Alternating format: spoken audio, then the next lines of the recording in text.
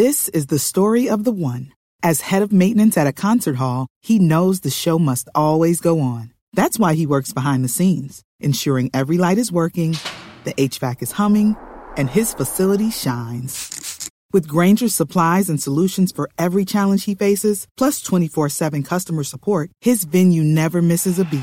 Call quickgrainger.com or just stop by.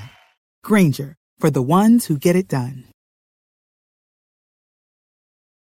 Hello, I'm John Donvan, moderator of Intelligence Squared US. Join us online at iq2us.org to vote on the motion and keep the debate going.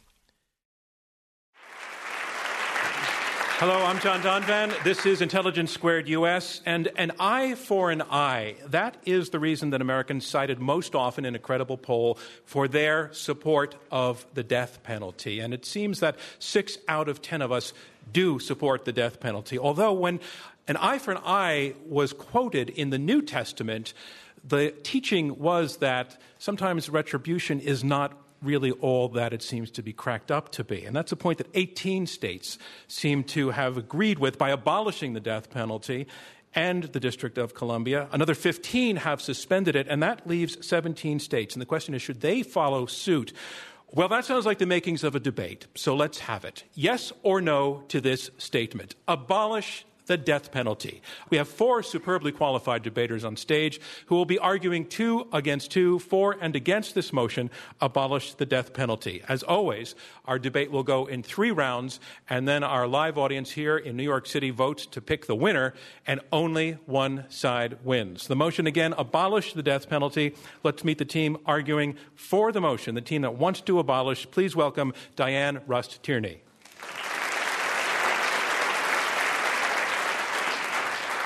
Dianne, you are the executive director of the National Coalition to Abolish the Death Penalty. You have spent many years fighting the death penalty, back when you were working for the ACLU, back to the 90s. And as we pointed out, a majority of Americans still do support the death penalty, but the trend is definitely downward. So what has changed over time? Well, I'd like to think I've gotten better at my job and have done a better job of getting the public to focus on the right questions. And we'll be going to some of those questions tonight. Ladies and gentlemen, please welcome again Dianne Rust Tierney.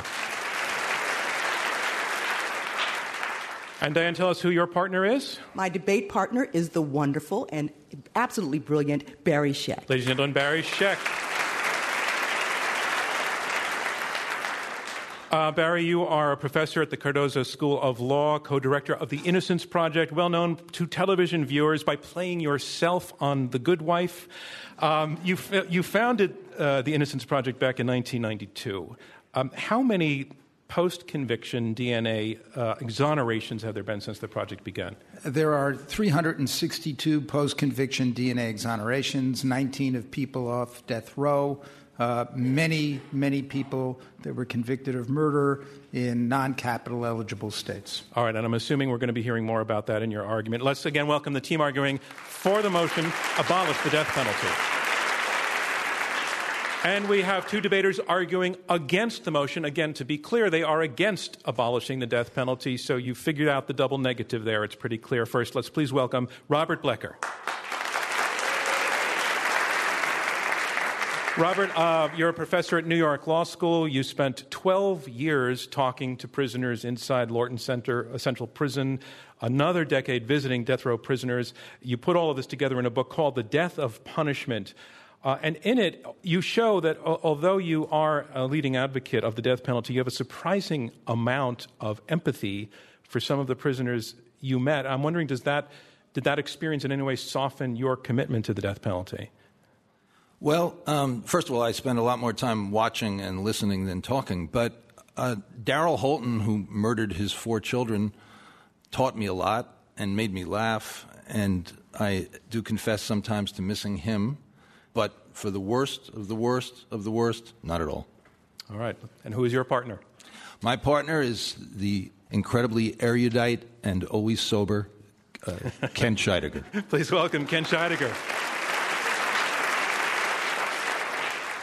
Ken, since 1986, you've been legal director of the Criminal Justice Legal Foundation. In this field, You are a leading voice. You are probably the leading public advocate in support of the death penalty. We know that because your writings show up constantly in Supreme Court references. You're quoted constantly in the newspaper.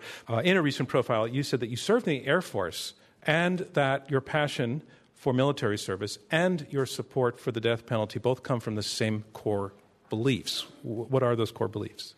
Well, that basic belief is that in a civilized society, the most important function of government is to protect people from violent assault, and that is true whether the source of the threat be foreign or domestic. Okay, thank you, Ken Scheidegger. And again, this is the team arguing against the motion, abolish the death penalty. So on to round one. Our motion is this: abolish the death penalty. Round one, opening statements by each debater in turn. And here to speak first in support of the motion, abolish the death penalty, Barry Scheck. He is co-founder and co-director of the Innocence Project and professor at the Cardozo School of Law. Reasonable people can disagree about whether capital punishment is a morally appropriate sanction for the most heinous of crimes. And our opponents place tremendous value on retribution by execution. They think that is an incredible benefit.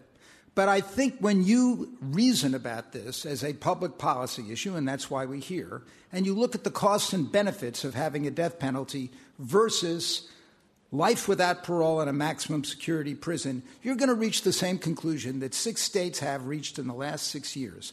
The death penalty doesn't work. It should be repealed and abolished. What are the costs? The death penalty creates an undeniable and unacceptable risk of executing innocents. The death penalty does not deter. The National Academy of Sciences recently reviewed all the studies and found no evidence of a deterrent effect. And common sense tells you that, because the states that execute the most, like Texas and Virginia, do not have lower homicide rates, do not have lower crime rates than the states that don't have a death penalty. The death penalty is administered arbitrarily. It depends on the quality of your representation, and who has money, and your race often determines what kind of representation you get. The death penalty also depends on where you're tried. It's incredibly arbitrary in this sense.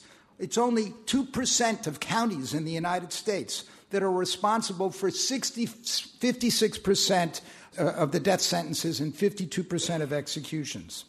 Now, there should not be any disagreement about one moral and one factual question, and that is the unacceptable risk of executing innocent people. A young man in New Orleans, Mr. Stewart, Kia Stewart, was exonerated with the help of the prosecutors and the Innocence Project in New Orleans. He was tried for murder in New Orleans, represented by law students at Tulane Law School and a supervisor that had no experience in murder cases. This kind of stuff goes on all across the country, and we've got to face up to it. What is the error rate of convicting people that are innocent? Sam Gross at the University of Michigan Law School submitted a paper in the National Academy of Science proceedings and showed that when you look at capital convictions, you can demonstrate on innocence grounds a 4.1% error rate. Now, that is unbelievable. You cannot anymore kid yourself on the fact that innocents have been executed due to junk forensic science, prosecutorial misconduct, law enforcement misconduct, ineffective lawyers. Mark Earley, the Attorney General of Virginia, who presided and brought about 36 executions, has just come to the position as he left office that the death penalty is based on a false utopian premise. That false premise is that we have had and do have and will have 100% accuracy in death penalty convictions and executions. Who should live and who should die? I can no longer support the imposition of a penalty so final in nature, yet so fraught with failures. So I leave this to you. Our friend George Will has said that conservatives, capital punishment is a government program, so skepticism is in order. Thank you, Barry Scheck. And our motion is abolish the death penalty. And here to make his argument against the motion, please welcome to the lectern Ken Scheidegger. He is the legal director of the Criminal Justice Legal Foundation. Ladies and gentlemen, Ken Scheidegger. Thank you. Why do we have the death penalty? There are 3 reasons. The first reason is that for some crimes, such as the Marathon bombing, any lesser penalty is simply a travesty of justice. The second reason is incapacitation. An executed killer never kills again. We cannot say that for certain with a killer sentenced to life without parole. Life without parole is not a zero-risk option. If we choose life in prison for killers, we do risk killing innocent people. Then there is deterrence. It is a basic principle of human behavior that incentives matter, that if you raise the cost of doing anything, fewer people will choose to do that thing.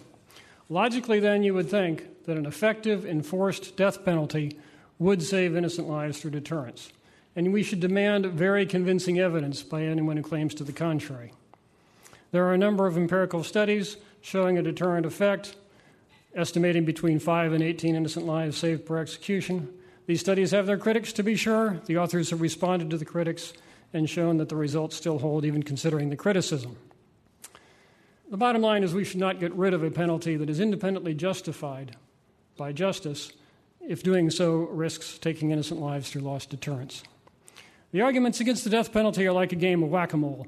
Every time we refute one of the arguments, they just come up with another one.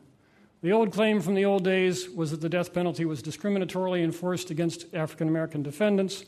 That claim was uniformly refuted by study after study, including the defendant's own.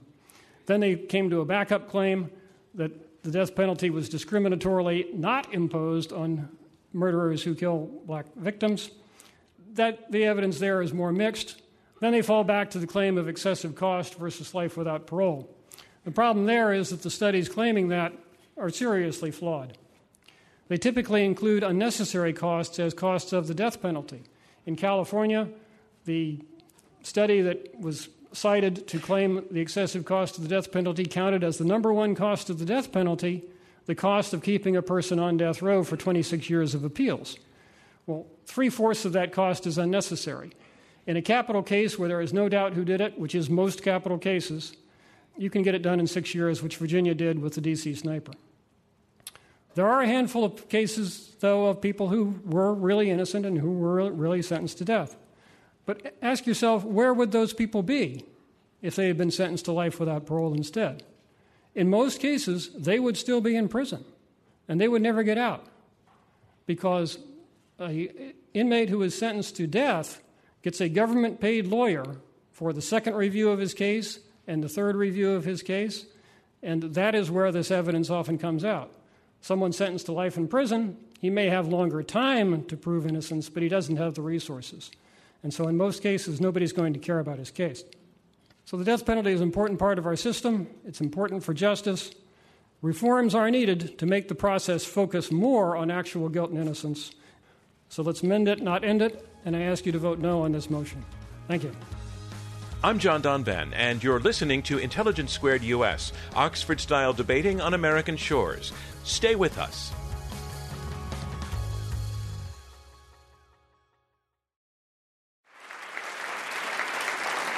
And a reminder of what's going on. We are halfway through the opening round of this Intelligence Squared U.S. debate. I'm John Donvan. We have 4 debaters, 2 against 2, arguing for and against this motion, abolish the death penalty.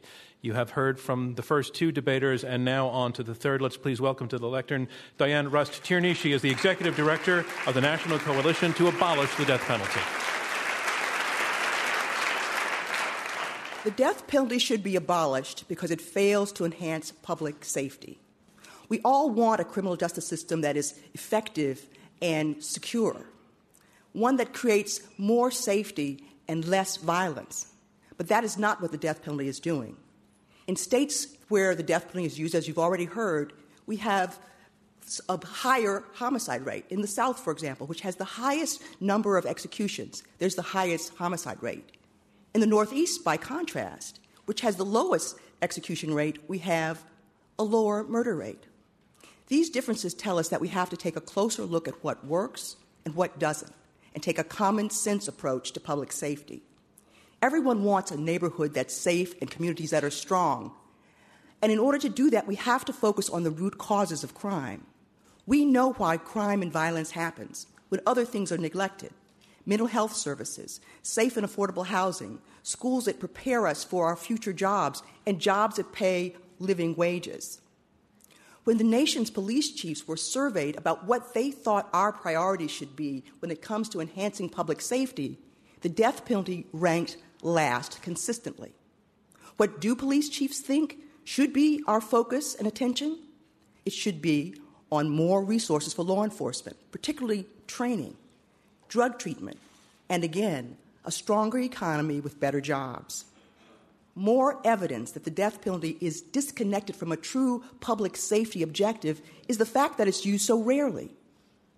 In 2014, we only had 72 new death sentences in the entire country. In 2013, we had 39 executions. In 2014, we had 35.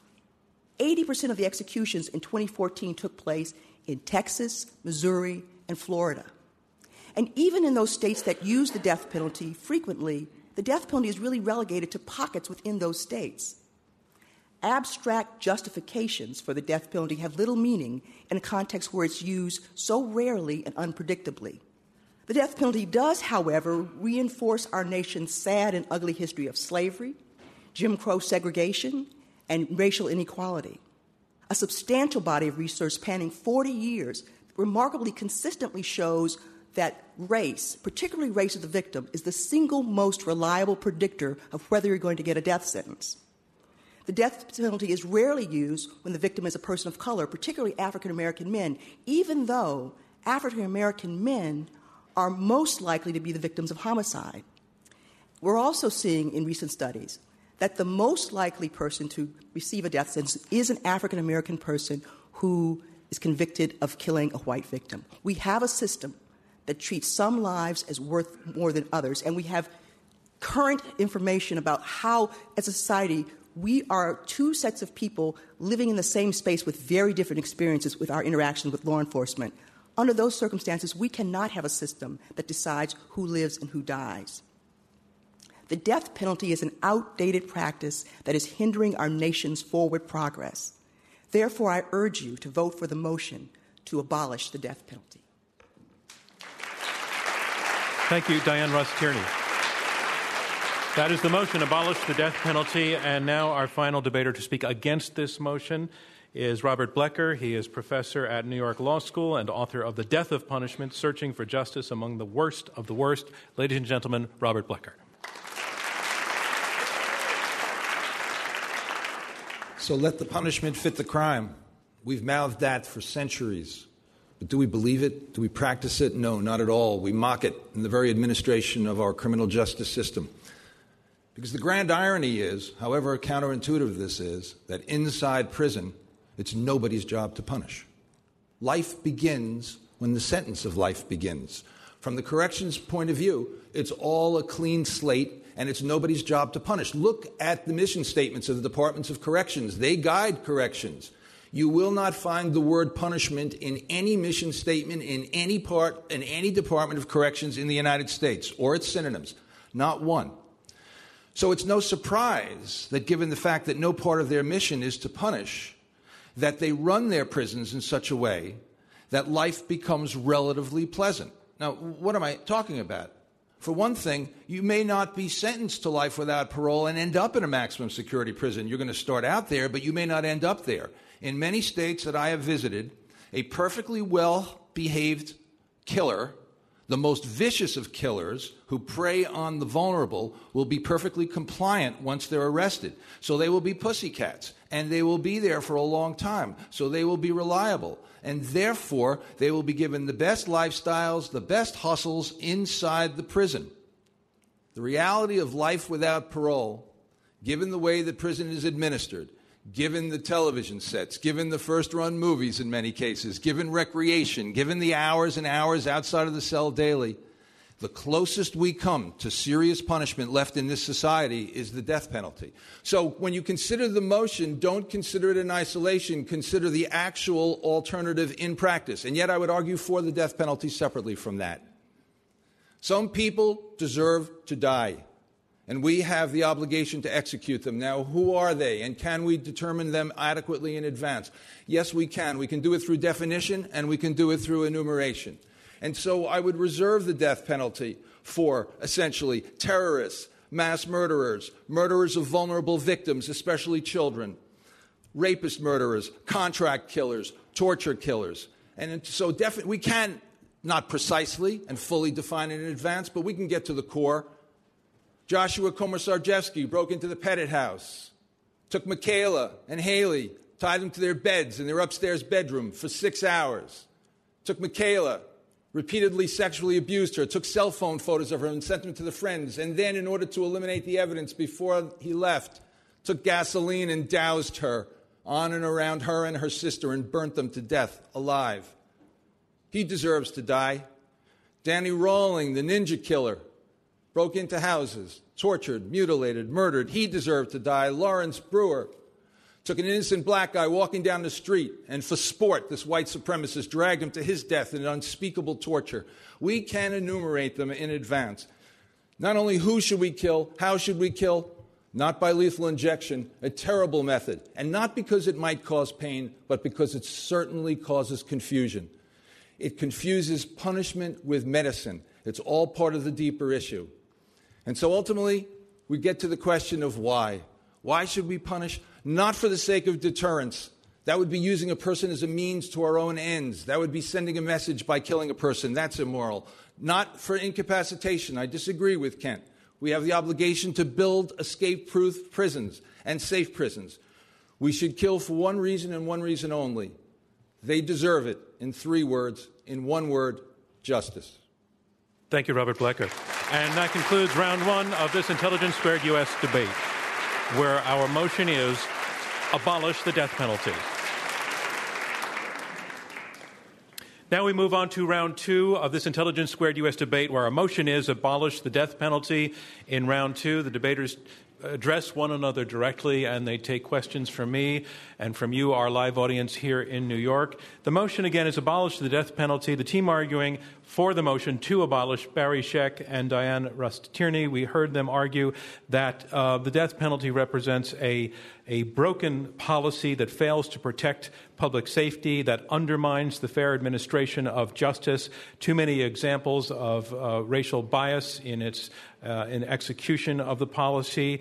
It's too arbitrary. They argue also that there is an alternative punishment, which would be life without parole. The team arguing against the motion, Ken Scheidegger and Robert Blecker, argue that the system is not perfect, but it's not very broken. Some people deserve to die, they say. They disagree with one another on whether deterrence is the issue or not, but they make the argument that the data on deterrence is murky, as well as the data on racial bias, and life without parole is described as not very punishing. I want to go to the team that's arguing to abolish the death penalty and point out that to some degree what your opponents are saying is that the policy is not perfect but could be perfected. And given that hypothetical, if the problems that you specified with the death penalty were fixed, would that change your position on the justice of the death penalty? Dianne Rust Tierney. I'll go first. I mean, I think that the real question is whether it can be fixed. I mean, we've been at this for over 40 years. The court has looked at this, and what we've seen is as the justices have looked at this case, one by one, they're coming to say, this isn't going to work. So the question really is, do we continue to do this? Well, you're missing a point here when you ask a loaded question like that, if it could be perfected. Well, no, it's your opponent's argument is that... my proponent's argument is that it should be effective, swift, and sure. Right, and your argument was, here's what's wrong with it, this is wrong with it, this was wrong with it. So I think it's quite logical to say if those wrongs could be addressed, what does that leave for you? It's an impossible hypothetical. I'm a law professor. I hate to fight the hypothetical, but okay. So why is it impossible? If you're making a public policy argument and you're living in a fairyland where you actually believe that you're going to eliminate the risk of executing innocent people, which you didn't mention, John, as a major cost of the death penalty, which we now know is much greater than we ever did before, not just because of DNA testing, but in 2009, the National Academy of Sciences has just indicated in a groundbreaking report that fingerprints, ballistics, bite mark evidence, pattern evidence, all kinds of other evidence that we used to rely on and think we're so sure are in doubt, and we're now trying to get all these resources together to do basic and applied research and make it reliable. Let me bring then to Robert Blecker, your opponent's point now, that in fact it could not be fixed on this particular point, that we could never get to 100% certainty that an innocent person would never be executed. Do you think that's true? And if so, does that concern you seriously? Well, of course I'm concerned about executing an innocent person. Every retributivist would find that the ultimate horror, and I just want to express my respect for what Barry Scheck does with the Innocence Project. That is fundamentally a retributive program. We don't want the innocent being executed. You say 100% certainty. I'm not 100% certain that this ceiling won't fall, collapse, and kill us. Neither are we all, but we're very brave to sit here. The fact is we trust our lives constantly. We trust our lives for a tiny risk of death, and for the sake, when I walk my beloved grandchildren and do it down Broadway where a truck might jump the curb and kill them for the sake of convenience. Surely if I'm willing to take an infinitesimal risk of those I love for the sake of convenience, I'm willing to take that same kind of risk for those I detest for the sake of something much more sacred, which is justice. Let me bring Diane. I was going to say, we're talking as if the only thing out there is the death penalty. The vast majority of homicides do not result in a death sentence. The vast majority of cases that are resolved have justice because people are serving long prison sentences, including life without parole. So the idea that unless we have the death penalty, we cannot have justice is just a false premise. Let's dig down into some of the points that were made earlier. Ken Scheidegger, your opponents are saying that the deterrence argument is pretty solid. They say that the science more or less shows that deterrence doesn't work. They cite examples of states that have high murder rates and the death penalty. Texas, for example, as an example. Very compelling argument. What's your response to it?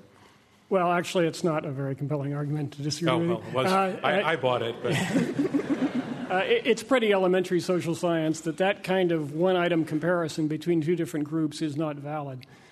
Texas is different from Vermont in a lot of ways besides the death penalty. And you're comparing apples and oranges to just take that one item, compare two groups, and assume that difference is what caused the difference in the murder rates. That's the basic problem of correlation and causation.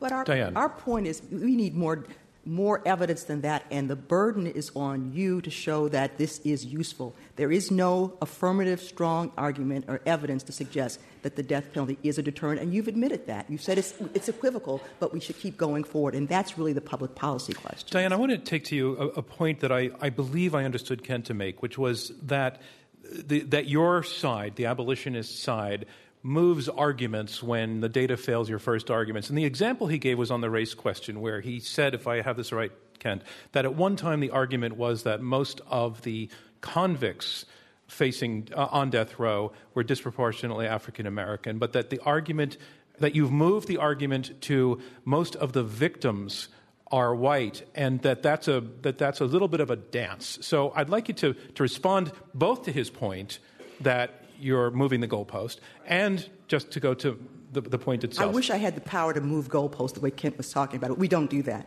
The case has always been that the death penalty actually tracks our history of racial apartheid when it comes to criminal justice, that the death penalty, when we had slave codes, actually was meted out based on the race of the victim and the race of the defendant. And even though the slave codes, and we've made some progress, the process, the system still works the same way. The core issue is that the death penalty values some lives more than others.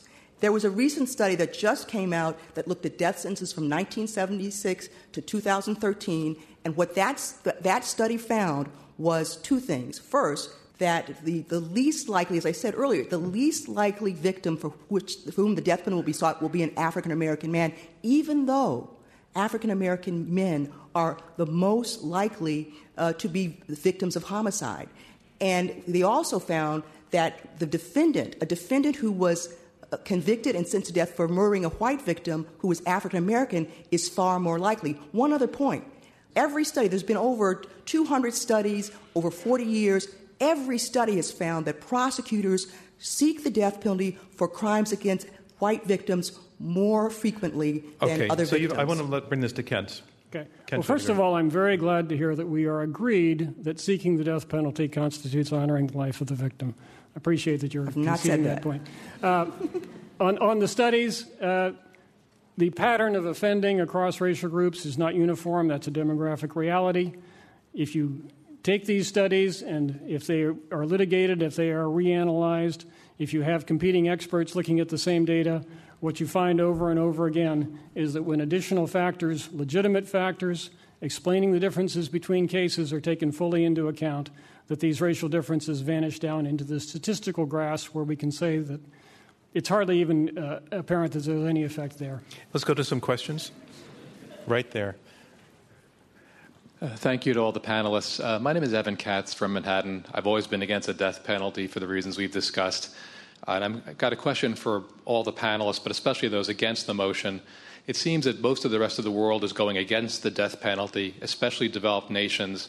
And if you look at who's for it and who's against it abroad, the U.S. is much more aligned, vastly more aligned with the countries that have abolished the death penalty. Could the panelists discuss what's going on abroad, and especially the panel against the motion, please? Only to the degree that this can be relevant to whether we should abolish here, and I'm not sure that it is. Does anybody feel that what's happening abroad is relevant to what we do here? Do you? Yeah? Diane, why don't you take it? Well, I would say, most of our allies who are committed to the advancement of human rights and civil rights really are looking to the United States to abolish the death penalty because we do have a reputation for leading in these areas. And so I think that we could actually make a larger contribution to the broader struggle that many in other countries that you mentioned are fighting.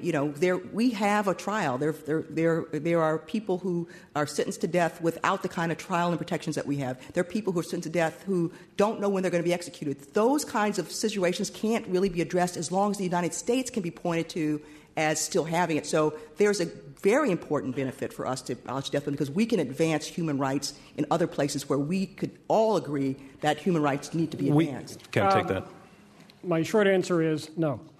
I think the United States can and should decide this issue for itself. I think it's entitled to decide this issue for itself.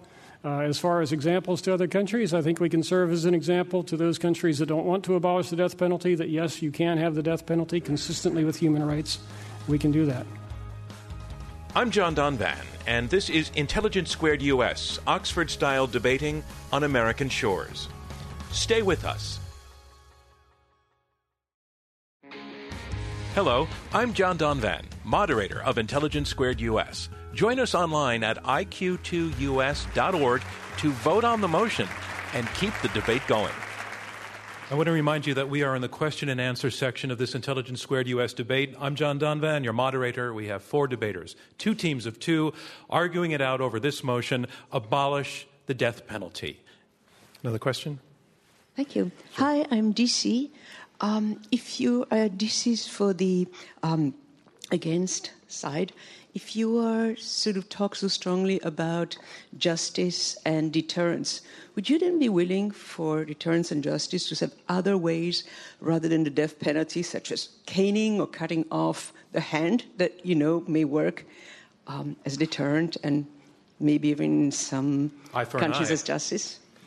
Thank you. So that's the question is put to the side that's arguing against the motion. I just want to be clear. That means they are arguing against abolition of the death penalty. Would you like to take the question, Robert? Sure. Robert Blecher. First of all, an eye for an eye is a measure. It is not. It's not a justification, as was pointed out classically. If a one-eyed person takes out one of 2 good eyes of a victim, he's left him sighted. If you take out his eye, you've blinded him. So we've traded the notion of proportional punishment. Now, to directly answer your question, what would I have? No, not physical mutilation by any means, but I would have something that I call permanent punitive segregation, which means life should be unpleasant. The food that they eat every day, I'm talking about the worst of the worst of the worst who are never getting out, they should eat only Nutriloaf, which is a tasteless but nutritionally complete patty. Gives you absolutely no satisfaction. I saw Commissar Hayes, his cohort on death row, with his Hershey bar. He'll wake up, watch a ball game, and eat a Hershey bar. That's wrong. There should be no such thing as play. Play, exercise, yes. Play for the worst of the worst of the worst, absolutely not. Are you talking about a life without parole scenario or a death row scenario? I'm talking about both. If life without parole is a fundamentally retributive punishment, when we commit someone to life without parole, we're saying... Well, your opponents are arguing for life without parole as the alternative to the death penalty. Yeah, but they're saying live in the real world, and then they're ignoring what the real world is for the lifers who serve life without parole. No, I mean, Bob, people should know your real position. Just in case people missed it, you are objecting to the way that lethal injection is done because you don't want people anesthetized. You want people to see that there is suffering at the time of the execution. That's a mischaracterization. You favor firing squads, right? I do. Right, so let's just look at, your argument is a retributive argument. You're not arguing deterrence. You're not arguing that there isn't a high risk of executing innocents. You have a position which I understand, but I actually don't think that is a generally shared view. Ma'am, right down here.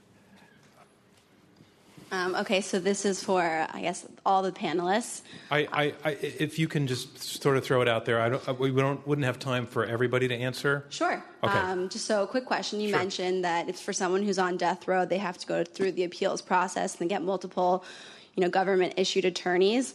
Do you think people for the motion, if that actually someone, of color or an African American, if they had a poor attorney given to them for life on parole, and then they got to go through this process, do you think it would be more helpful for getting truly innocent people off?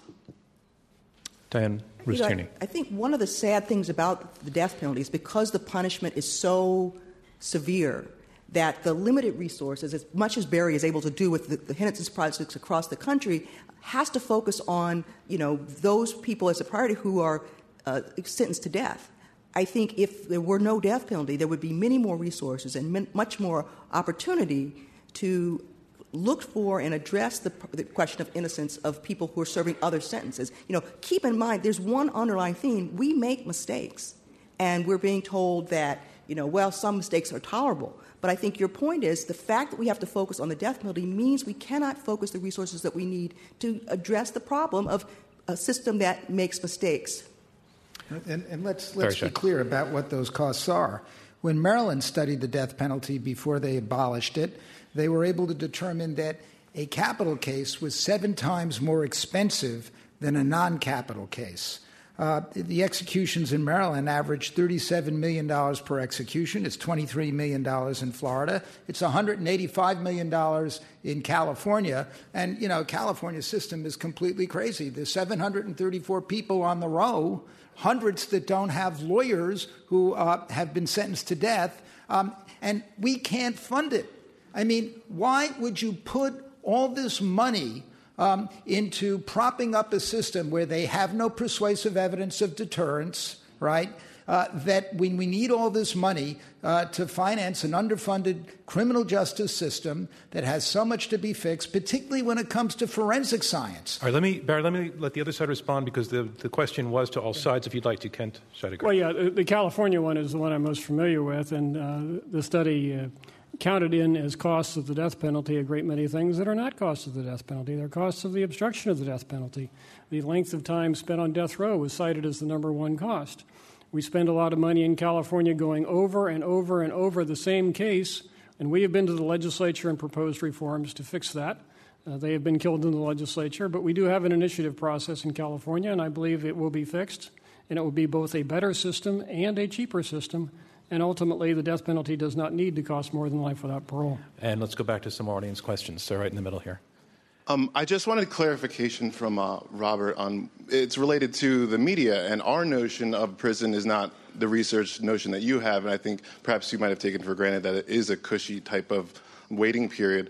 Please clarify that, and also wait, I'm not following your question. Oh, the life in prison aspect. You seem to. I feel it wasn't a punishment aspect. That's right. And to address the nature of just simply the freedom itself being taken away, I felt like that was somewhat dismissive. Okay. Yeah. And your point is that the media makes it seem like it's not so nice. Yes, exactly. I actually am a little bit between the two of you because, Kent, you got up there and said that if you are convicted of life without parole, your odds of getting a lawyer and getting legal representation are a lot less than if you are sentenced to die, which makes it sound like it's not so great to have life without parole. And Robert is portraying it as a sort of... Well, we're talking about different aspects of it. Okay, all right. So, Robert, why don't you take the question then? Yeah, we are talking about if you're innocent, you're better off getting the death penalty in terms of your odds of it being proven. You're being proven innocent. This is the consistency. In terms of, I'm not taking anything for granted. I've got it on videotape. I was given privileged access. I have tens and tens and tens of hours of lifers playing softball, first-run movies, of group rec, et cetera, et cetera, et cetera. The point is that the prison system is being run indiscriminately. It is not on the basis of the nature of the crime you committed. It has nothing to do with that. It has everything to do with how you behave when you're inside. Of course, the loss of liberty. I don't want to spend my life in prison. I'm not saying that that's not punishment. I'm saying that's not punishment enough for the worst of the worst of the worst. And it's often much too much punishment for people who've committed relatively trivial crimes and are put into the same prisons with the same experience. Diane Russ Tierney. My first observation is that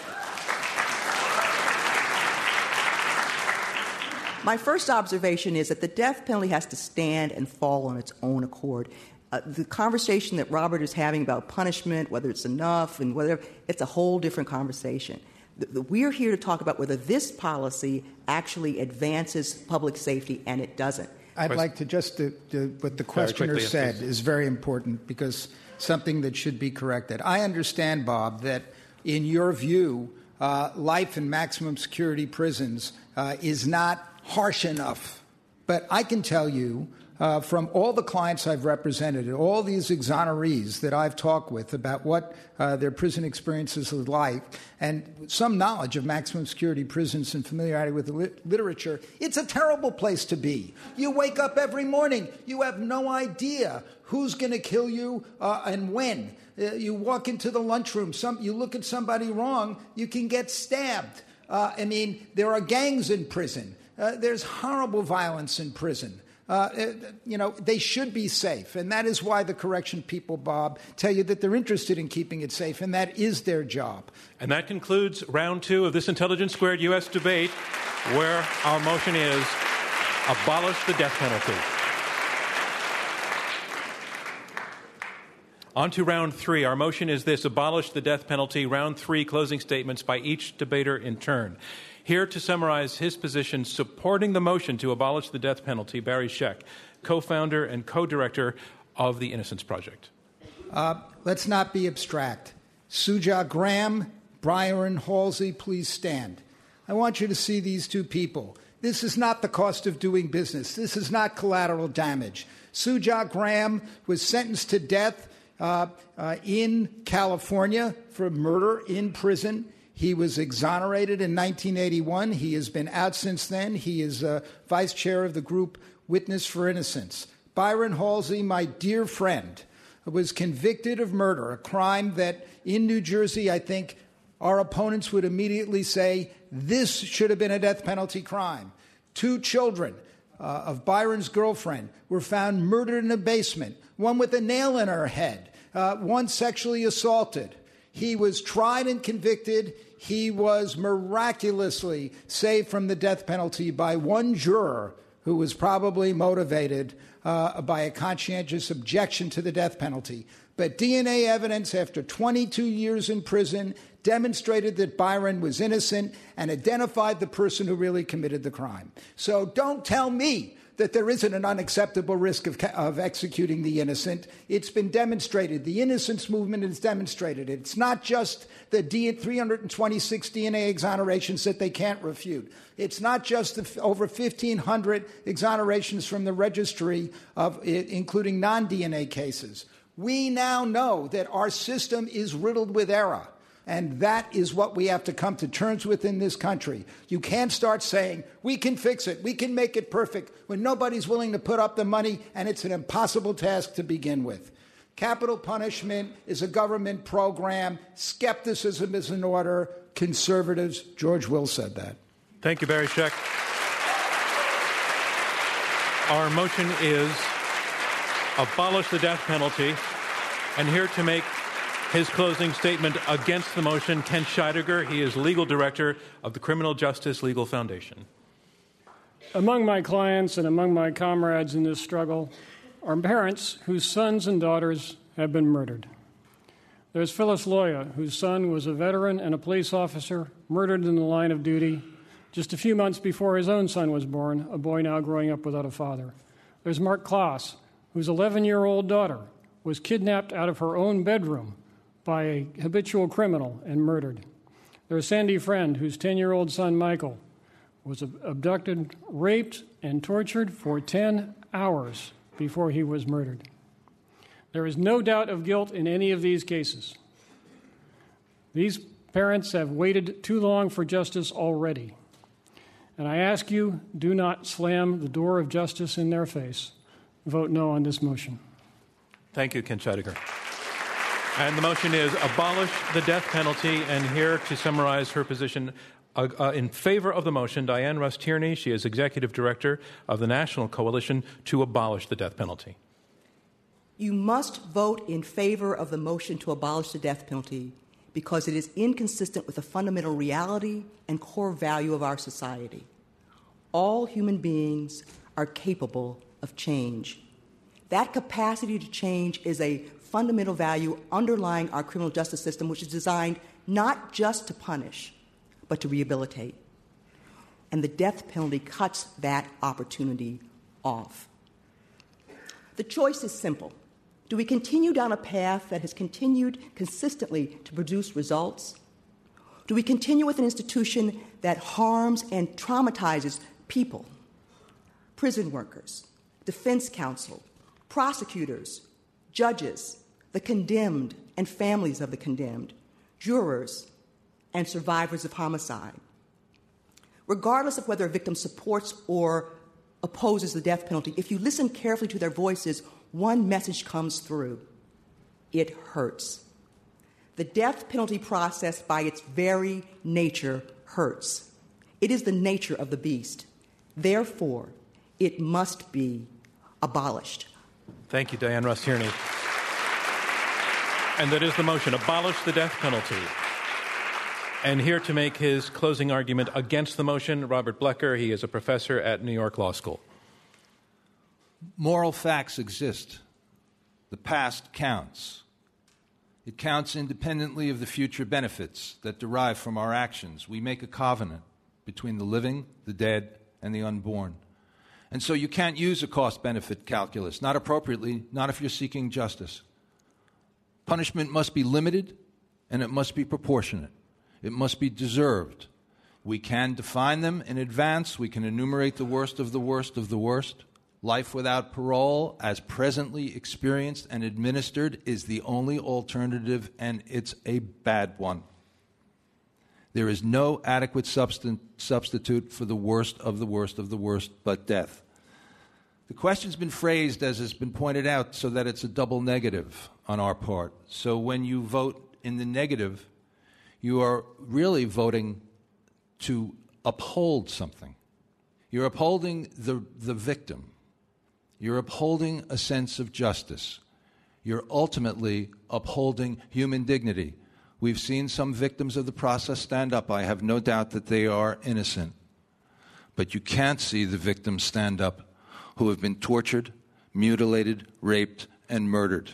We, as a society, have to be a voice for those victims, for the worst of the worst of the worst, and give them the only punishment that they deserve, which is death. Thank you, Robert Blecker. And that concludes closing statements in this Intelligence Squared U.S. debate, where our motion is abolish the death penalty.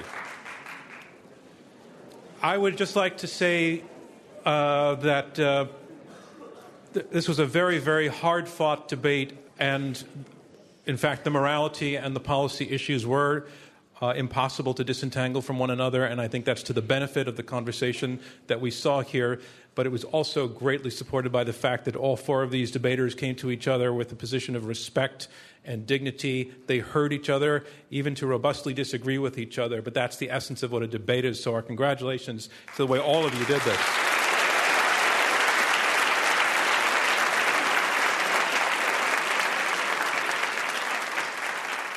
All right, let's get to the final results now. It's all in. The motion It's abolish the death penalty. And as I said at the beginning, that's our motion. And the team whose numbers change the most between the first and the second vote will be declared our winner. So here's the results from the first vote. 49% agreed with the motion to abolish the death penalty. 17% were against. 34% were undecided. That's the first vote. In the second vote, the team arguing for the motion, their second vote was 54%. That means they gained 5 percentage points, which is the number to beat. The team against the motion, the first vote was 17%. The second vote was 40%. That is an increase of 23%. That is what it takes to win the debate. Our congratulations to that side. Thank you from me, John Donvan, and Intelligence Squared US. We'll see you next time. This Intelligence Squared US debate was held in front of a live audience at the Kaufman Center in New York City. Dana Wolf is our executive producer. Robert Rosenkranz is chairman. Maureen McMurray and Rob Christensen are the radio producers. Damon Whittemore is the audio engineer. Clea Chang is director of production. Chris Kamikawa is our researcher. And I'm your host, John Donvan. For more information or to purchase tickets to future events, visit www.iq2us.org. Intelligence Squared is distributed by NPR. These debates are made possible by generous contributions from listeners like you and with visionary support from the Connor Davis Family Foundation, David A. Coulter, Christopher W. Johnson Charitable Trust, George L. Orstrom Jr. Foundation, Dr. Kelly Posner Gerstenhaber, Profit Capital Asset Management, the Rosenkranz Foundation, the Arthur N. Roop Foundation, the Mortimer D. Sackler Foundation, and the Paul E. Singer Foundation. From Intelligence Squared US, thank you.